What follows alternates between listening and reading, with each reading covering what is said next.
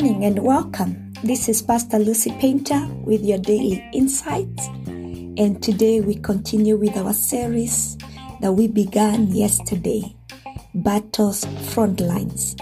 And we looked at what happens when soldiers face an enemy seemingly greater than them. We saw how intimidating it can be, and we looked at how the Israelites felt when they were under the ruthless ruler of the king of Babylon. And remember, I said that symbolism is the symbolism of Satan, because it's the same name we use for Satan, Lucifer. Now, today, there is a term in military language called insubordination.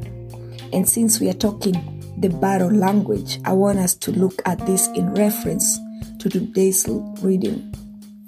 This is a term that is used to refer to a situation where a service member has disrespected or willfully disobeyed the lawful orders of a superior officers. Situations like this disrupt military strategy. They interfere with communication because an individual is given orders and they do not follow them, or they are given information that they do not pass along. And lives end up being lost. Battles are lost. Today we are going to read a story we are all familiar with. A story that started with very clear instruction, but disobedience and disregard of the orders led to terrible consequences. It is a story of Adam and Eve, particularly the temptation and fall of man. Genesis 3 verse 1 to 19 says, "Now the serpent was more cunning than any beast of the field which the Lord God had made. And he said to the woman, Has God indeed said, You shall not eat of every tree of the garden? And the woman said to the serpent, We may eat the fruit of the tree of the garden, but of the fruit of the tree which is in the midst of the garden, God has said, You shall not eat it, nor shall you touch it, lest you die. Then the serpent said to the woman, You will not surely die, for God knows that in the day you eat it, your eyes will be opened, and you will be like God, knowing good and evil." So when the woman saw that the tree was good for food, and that it was pleasant to the eyes, and a tree desirable to make one wise, she took of its fruit and ate. She also gave to her husband with her, and he ate. Then the eyes of both of them were opened, and they knew that they were naked. And they sewed fig leaves together and made themselves covering. And they heard the sound of the Lord God walking in the garden in the cool of the day. And Adam and his wife hid themselves from the presence of the Lord God among the trees of the garden. Then the Lord God called to Adam and said to him, "Where are you?" So he said, "I heard your voice in the garden, and I was afraid because I was naked, and I hid myself." And he said, "Who told you that you were naked? Have you eaten from the tree of which I commanded you that you should not eat?" Then the man said, "The woman whom you gave to be with me, she gave me of the tree, and I ate." And the Lord God said to the woman, "What is this you have done?" The woman said, "The serpent deceived me, and I ate."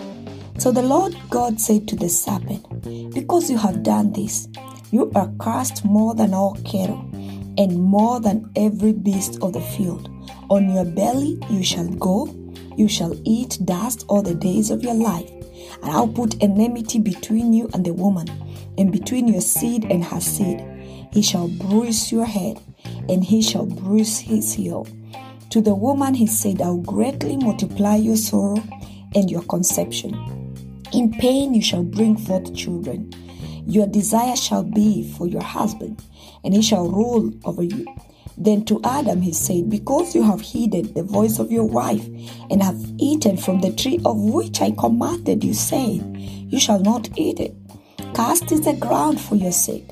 In toil you shall eat of it all the days of your life. Both thorns and thistles it shall bring forth for you. And you shall eat the herb of the field.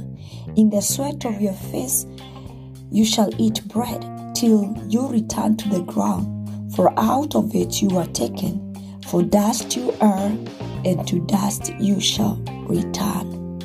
Wow. While this passage does not clearly identify the serpent as Satan, other verses in the Bible do. And for your reference, you can check Isaiah 51 verse 9, Revelation 12 verse 9, Job 26 verse 13, and all talk about the serpent in reference to Satan. The serpent is the personification of sin and rebellion. And the Bible here says that the serpent was more cunning than any beast. And this is something we see everywhere the devil is involved. His effectiveness is based on his cunning, crafty ways. Satan is smart, and I think I can understand how he got Eve. You see, the only way to overcome Satan is with the power of God. We cannot outsmart him, and I'm going to repeat that. We cannot outsmart him. You know, when the enemy wants to disrupt the formation of the soldiers in the front line during a battle, the best way to do that is to isolate the weak link in the formation and target them. And this is what the serpent did. He perceived that Eve would be vulnerable to his attack, perhaps because she had not received the command to not eat of the fruit directly from God. You know, sometimes I wonder if Adam had done a good job communicating the orders to Eve. And so the serpent attacked the chain at its weakest point. He sowed doubt in Eve's mind. He leveled his attack on the command itself. And the moment doubt was planted in her mind, the battle was partially won. He undermined the command that had been passed down to her. He rephrased it, and he made her neglect God's word. But Eve, I don't want to exempt her from responsibility. Rather than rebuke the serpent, entertained the discussion. She entertained the thought. She ignored the restraint that had been put in place. The reminder that someone else was in charge, that they were answerable to God. And the serpent used this to establish the footwork, to lay the groundwork, to draw her into a discussion with him before he went in for the kill. He enticed her with a promise of being like God, a promise of independence. And Eve gave in to the desires of the flesh. She gave in to the temptation. And so Eve acted in insubordination. She became the agent of temptation to Adam, who, unlike Eve, had received the command from the Lord directly. But he still acted in open rebellion to God. And the word of the Lord says, then their eyes were opened. The garment of righteousness was torn off. It left them exposed. They felt embarrassed. And whatever covering they tried to put on was completely inadequate. And so they hid themselves when the Lord sought after them. You know, in the military setting we described at the beginning of this episode, we would expect a heated interrogation. But we see God's heartfelt call to them. Where are you? Who told you that you were naked? Have you eaten from the tree of which I commanded you that you should not eat? You know, the Lord came to them with the truth of what they had done. He came with patience and care. But rather than letting this question arouse their sense of being lost, rather than confessing their sins or realizing that they were accountable before God, they started explaining their way out of it, blaming each other. And so judgment was pronounced upon them, a judgment that we still suffer from today. We are talking about the battlefront lines, and we need to realize that we are up against a cunning adversary, a power that we cannot win against by ourselves, a corrupting power, the same power that brought sin to the world, the power that brought pain, death, and conflict into the world. He knows your weakness. He knows where it hurts most. He knows where you are vulnerable, and He will use every opportunity to exploit that. You see, we have the rule book in our hands, the Word of God. We know what is expected of us as believers. But sometimes Satan comes in, the devil comes in and makes us question those rules. He makes us question the intentions of those rules. He makes us question the intentions of the authority that puts those rules in place. He twists what was meant for good to look evil. Questions like, if God loves me so much, why does He want me to miss out on what everyone else is enjoying? Why do I not get to enjoy the proceeds of a little corruption here and there like everyone else? If our commander wants us to win this war, why does he want us to stay in the trenches? Why doesn't He let us just attack the enemy? After all, aren't we trained for this war? We stop trusting the authority under whom we fight. And the moment we begin questioning God's intentions and plans, we ignore the rules of engagement and expose ourselves. But Proverbs 3 verse 5 to 6 says, "Trust in the Lord with all your heart, and lean not on your own understanding. In all your ways acknowledge Him, and He shall direct your path."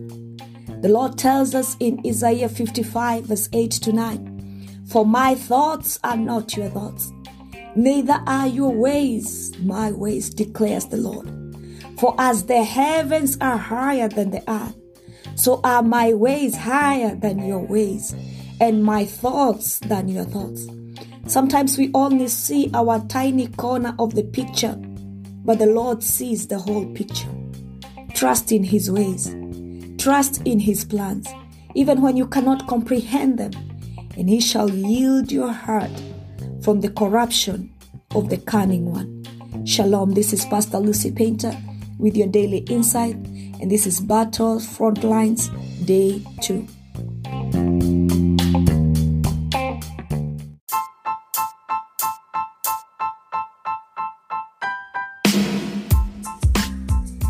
Thank you for your continued support and encouragement to the making of the Daily Insights. Reaching an average of 60 people a day with over 10,000 total plays. I invite you to partner with us by supporting this podcast through monthly or one-time donation. Your contribution will be used to sustain the episode subscription and hosting platform.